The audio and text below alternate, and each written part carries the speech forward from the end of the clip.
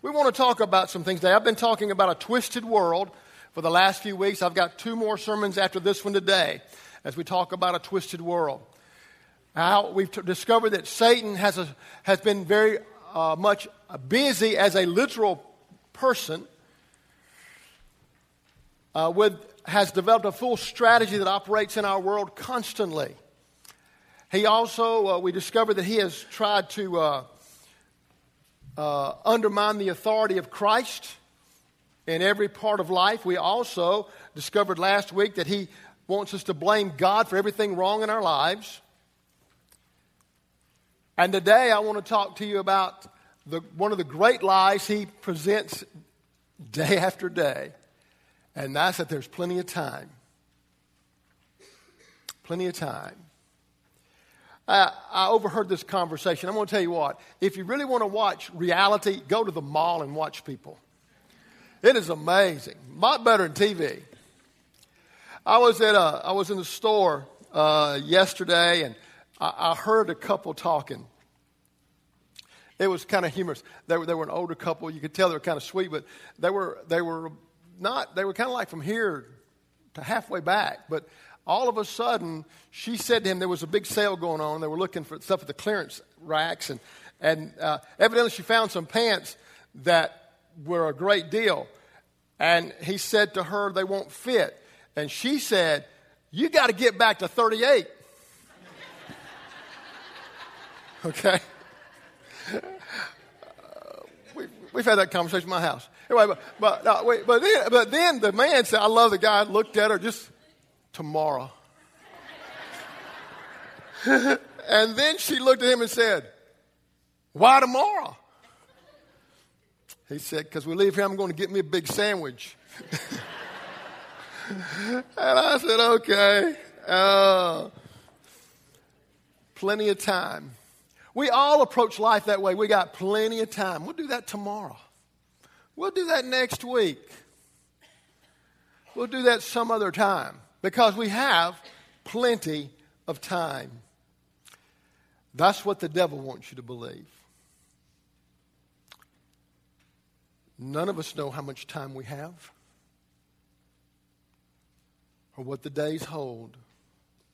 But to believe there's plenty of time when it comes to your salvation is a foolish thing. To misunderstand what God is doing today can end in tragedy.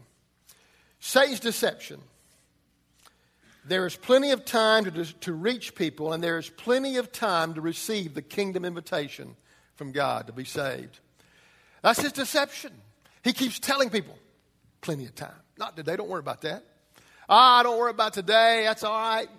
There's tomorrow. Tomorrow's only a day away. Tomorrow.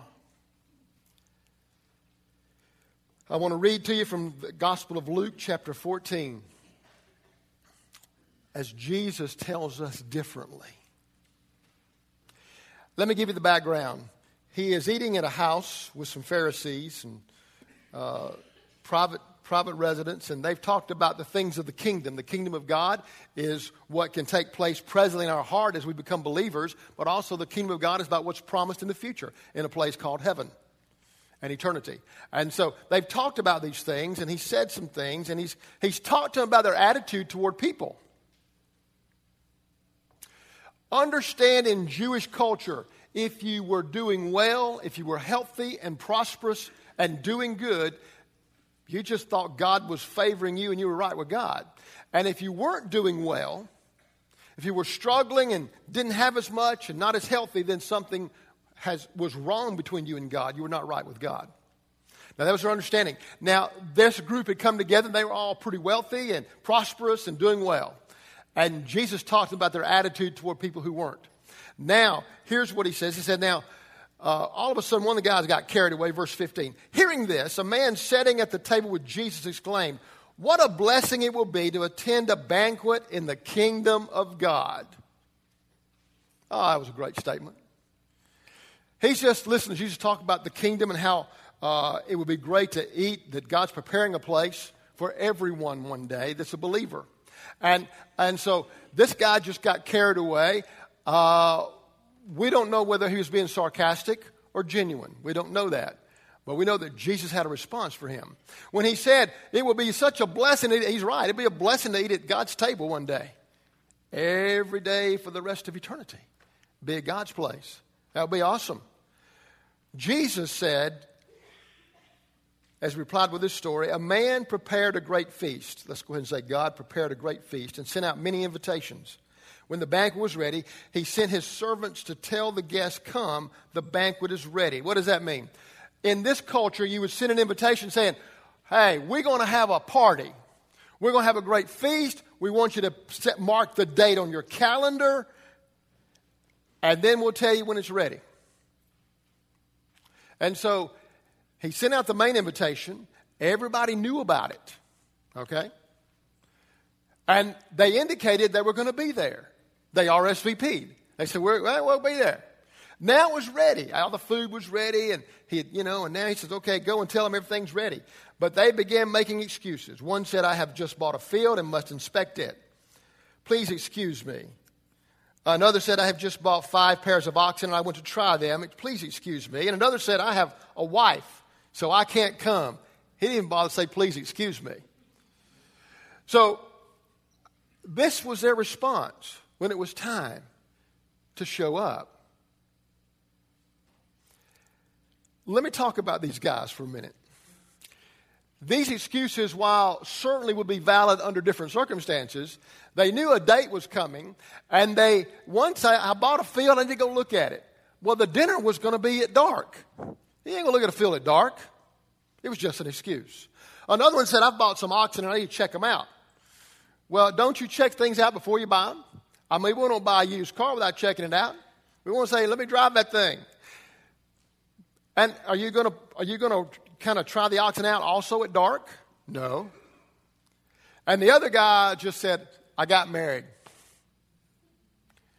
And these excuses aren't good excuses. Basically, the guys are saying, we don't think what you've invited us to is important enough to change our plans. We've got our life goals, we've got our life strategy, we've got our life dreams, and we're chasing those. And you are interrupting them with this kingdom thing. And we're not ready for that. And that is where the 21st century people are today in America. We are right there. Now, here's what I want you to get. The first point I want you to look at is the invitation to come to Christ should be intentional and urgent. Intentional with urgency. Jesus said, now look what Jesus said. The servant returned and told his master what they had said. His master was furious and said, go quickly. Get that. Underline that. Circle that. Go quickly. Go quickly into the streets and the alleys of the town and invite the poor, the crippled, the blind, and the lame. Bear in mind, these are the ones that people thought God was mad at. These are the ones that the guys, if it was going well, thought bad about these guys that were living this way. It was because they were horrible and God had detached himself from them. And so now Jesus is saying, I'm telling you, the invitation is for these people. But he said, go and go quickly. The invitation should be intentional and urgent. He said, I want you to go specifically, intentionally, and compel people, invite people to come. And the word there is invite. I want you to invite them to come. I want them to know that I want them to be a part of my banquet. I want them to enjoy what I offer. I want them to be a part of my kingdom. I want to know they have the welcome mat out for them. It doesn't matter about their circumstance, their situation, or what they're going through. You see, he's saying, I want people to come to me, for I can do amazing things for them. He said, go invite them. Go quickly. Go quickly. Invite them all. Invite them all. People are deceived with false security today. With that invitation to go, why is it so urgent that we go today? And why should we do it intentionally on purpose? See, one of the lies and the deceptions the devil has brought into the church is we think there's plenty of time, so therefore I haven't really got to talk about Christ to people. There's plenty of time. I haven't got to be real specific about inviting people to Christ. There's plenty of time. And really, it's probably not up to me anyway. Someone else will probably do it. Man, those are lies. Hey, we got plenty of time. We don't have plenty of time. Oh, we don't. I'm convinced scripturally that Jesus could come any day. We ain't got plenty of time. And therefore, we need to act like we don't have plenty of time. There needs to be something on purpose in our lives that somehow we're trying to point people to the kingdom. People, let me tell you why we should be so urgent. People are deceived by false security today around us. In Floyd County, in Georgia, and from coast to coast, and around the world. They have a false security about being right with God. And we need to kind of help them understand that's not true in a loving, kind, generous, gracious, humble way. People are deceived with false security like this. Many people say, I will go to heaven because I am a good person. I'm a good person. I don't lie. I won't steal. And I don't say bad things about people. And I try to treat people like I want to be treated. I'm a good person. So I surely am going to go to heaven. That's not true. Because no one is that good. No one. The only person that's ever walked the face of the earth that's good enough to go to heaven on their own merit is Jesus. And you ain't him. The rest of us have a sin problem. And we can't overcome it with our goodness. We can't be good enough to overcome our sinful condition. Won't happen. Another thing, that's I will go to heaven because I'm a good Baptist. I've actually heard that one several times. I'm going to go to heaven because I've been in Baptist church all my life, preacher. Really? I know. We think sometimes as Baptists, we're the only ones going to be in heaven. I know that. Because nobody else agrees with us. If they don't agree with us, they ain't going to go to heaven. That's not true. But something else is very true. Not all Baptists go to heaven. Same problem. We get confident in our affiliation and so forth. And then, some say, I'll go to heaven because I'm just a real good American, man. We are a Christian nation. Therefore, I am a Christian. No, you're not. But people believe this. If you talk to them, you kind of get that's what they believe. And we have an urgency to say, that's not true. Let me tell you, if we put our security on our affiliations and our achievements, we're going to be disappointed. We are to intentionally explain the consequence of false confidence. I'll get to that in a minute. It's urgent because every day someone spends in spiritual darkness is a time of great danger and destruction for that person. The quicker they come to the light, the better off they are. It's an urgency. It's urgent because God said to go. If no other reason, because he said you go quickly, we should be doing it. Because he is our authority in our life. He's our God. And so he says, I think this is real important, that you go. Wherever you go, and Jesus said in the Great Commission, go as you're going. Go as you're going, share the gospel, whether you're at the tennis court, the golf course, the ball field, the high school, the middle school, wherever you may be, the workplace, the grocery store. Guys, people will talk to you. Ask people how they're doing. You'll be amazed. They'll tell you their story. And the next thing you know, they may start crying on you. You get to talk to them. I've had people who didn't even know me start crying. Say, man, let me tell you what's going on in my life. I go, wow, let's talk for a minute. You see, as we go, there's an urgency in being aware that there's an opportunity. Maybe not every day, but more than we're realizing and more than we're accomplishing. Jesus said you go quickly because the need's great.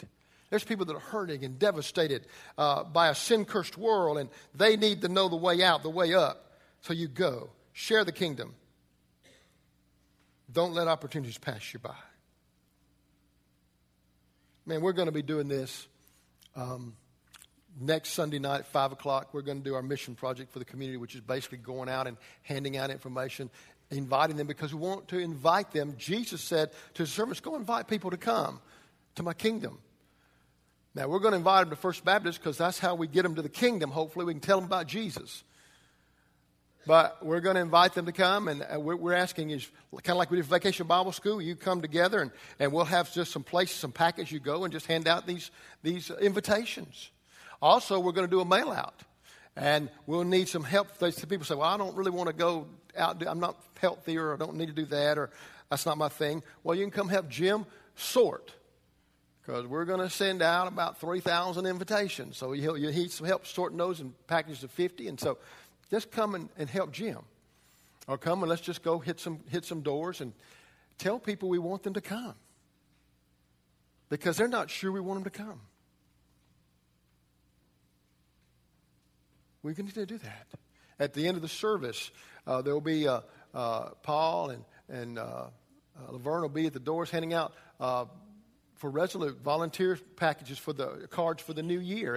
And man, we need you to plug in and get involved with it, because on August 11th, Resolute kicks back in. Next Sunday, 11 o'clock, 8:30 kicks back in. And we need to be aware of this. In September, Faith's going to kick back in. We got things going because we believe we should be intentional and urgent about what we're doing. The second thing is this. The invitation to come to Christ should be inclusive to all people. All people. All people. Look what he said. All right. After the servant had done this, he reported there's still room for more.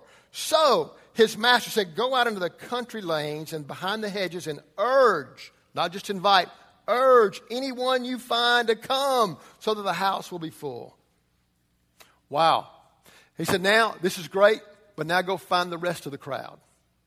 Those that really people don't know what to do with and they're not comfortable with, and they think God has abandoned them or they think God's mad at them. You go find those that are living in such darkness and such destruction. You tell them, you urge them to come. They may say, but I don't feel worthy, or I don't have something to wear, or hey, you urge them to come. You say, man, there's a place in the kingdom for you.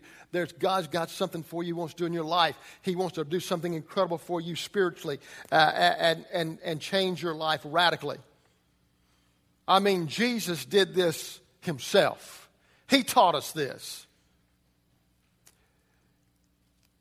We used to sing a song all the time. Jesus loves the little children, all the little children of the world. Red and yellow, black and white, they are precious in his sight. Jesus loves the little children of the world. All people. A pastor one time was preaching in his church. At that time, he was a student pastor, still going to seminary, and he got up in front of the congregation, and he said he was preaching on the cross and on Jesus and how they need to reach their community, and their community was in transition. Different races were moving in, and he said, I want to say this statement. If Jesus did not die for everybody, he did not die for anybody. Great statement. He showed up the next week because he went back to this campus, showed back getting his hair cut, and the barber said to him, why are you here, preacher? He said, well, I'm going to preach tomorrow. He said, oh, no, they fired you last week. Man, he said, what? Yeah, they fired you. You're not preaching Sunday. You see, we talk a good game. But people that are different from us, we go, I don't know. I know God loves them. They may have a different color, different status, different situation. You know, sin wrecks some lives more than others. There's no question of that. And sometimes that makes us uncomfortable. And we go, I don't know what to do with that. Because I'm telling you, the kingdom of God has an open door to everybody. There's nobody too bad. There's nobody too far gone. I learned this early on when I used to do street whistles on Friday nights in Atlanta.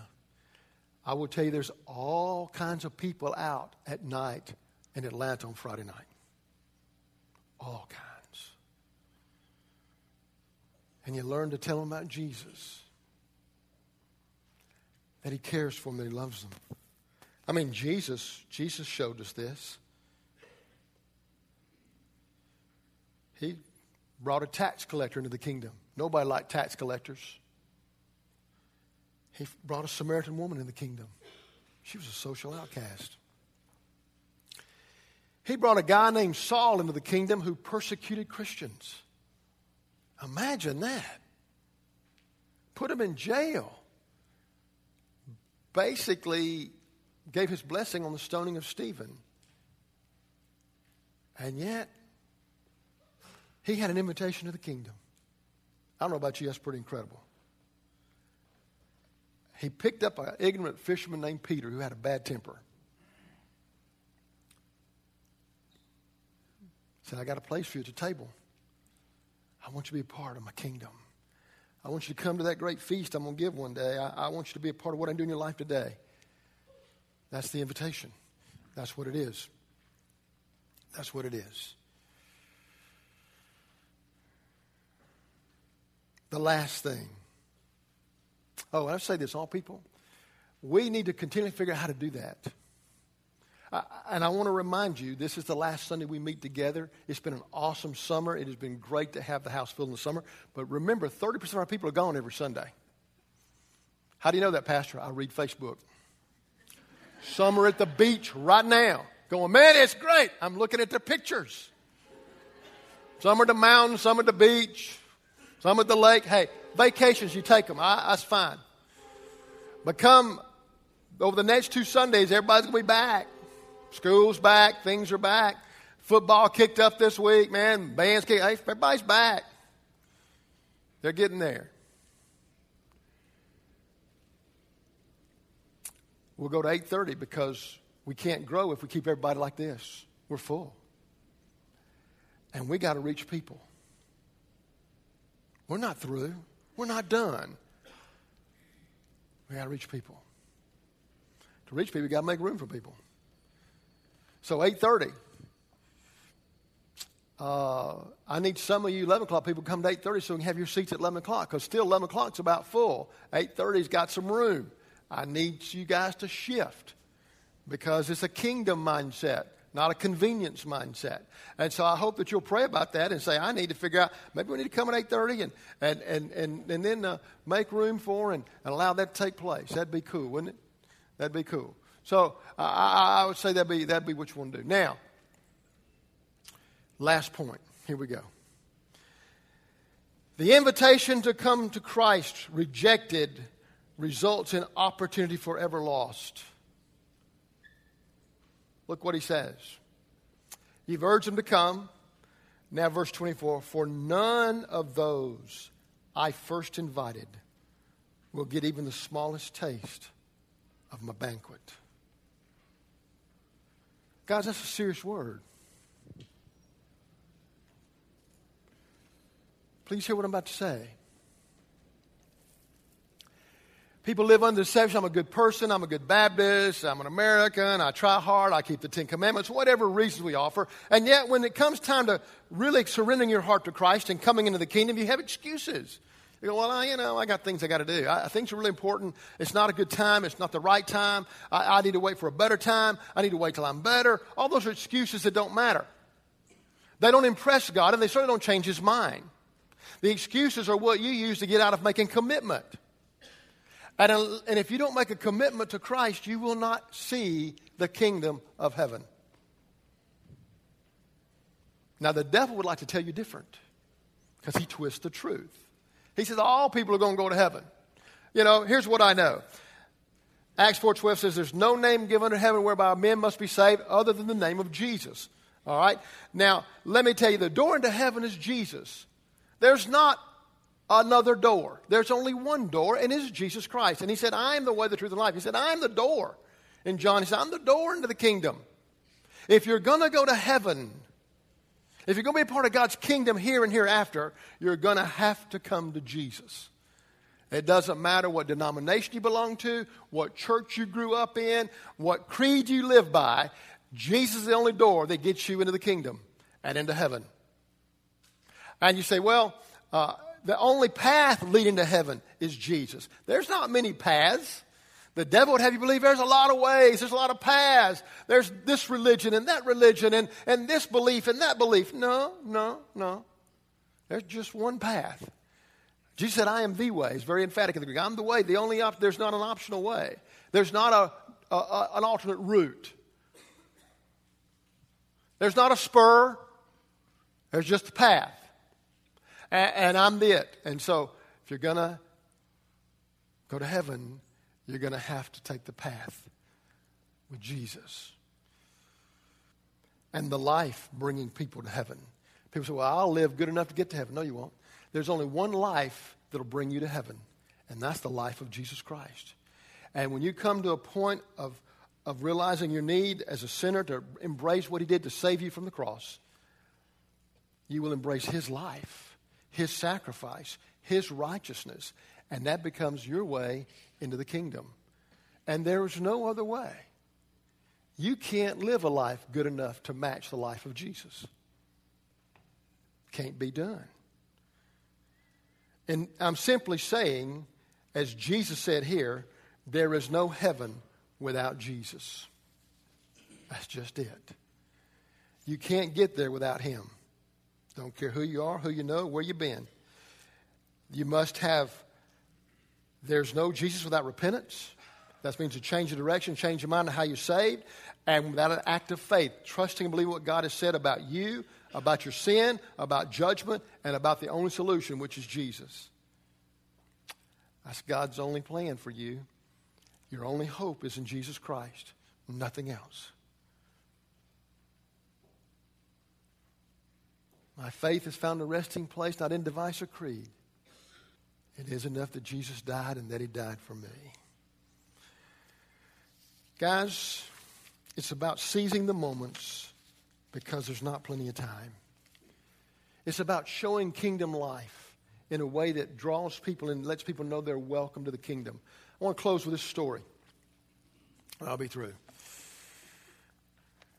It's football season coming. We know what that means. Cheerleaders and banners and parents and all things coming.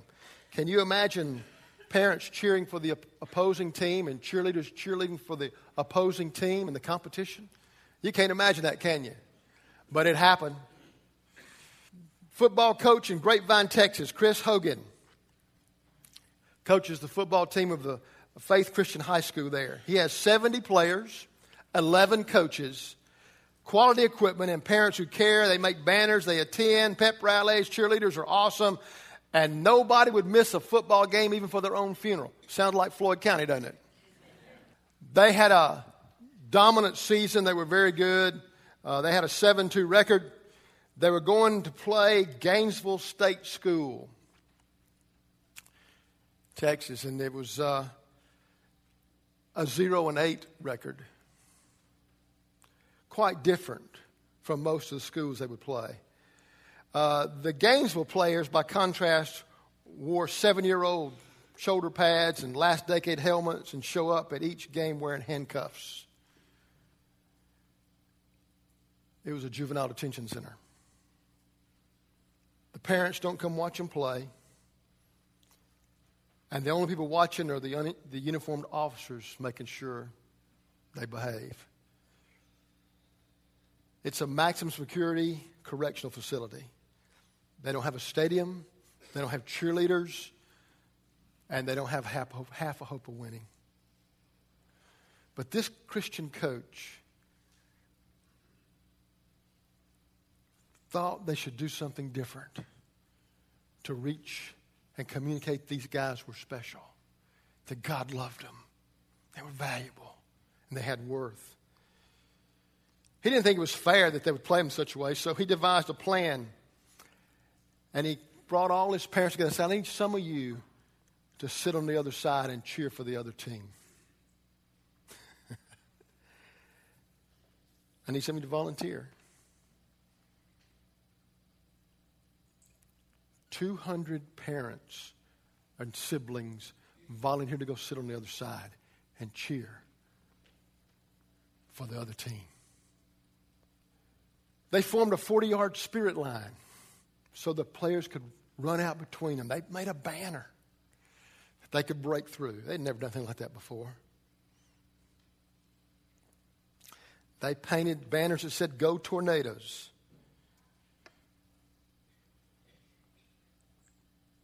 Cheerleaders half cheered for them. And they even learned the names of the players so they could cheer for them by name. People screamed for them and shouted for them. One of the linemen for the facility, when asked what he thought, he said, people are a little afraid of us when we come to the games. You can see their eyes.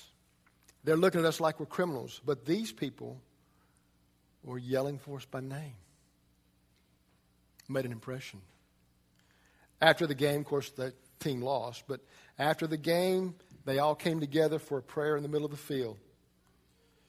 And one of the incarcerated players asked, could he lead the prayer? And the coach, kind of on that thing of, man, should I, shouldn't I don't know. What's he going to say? What's he going to do? You know? And he said, okay, go ahead. And here's what the young man said. Lord, I don't know how this happened. I don't know how to say thank you. But I would have never known there were so many people in the world that cared about us. Care has to be intentional. Has to be urgent. Has to be to everybody. Oh, the fans weren't finished yet. Prayer was over. They began to make their way back to the bus in their handcuffs.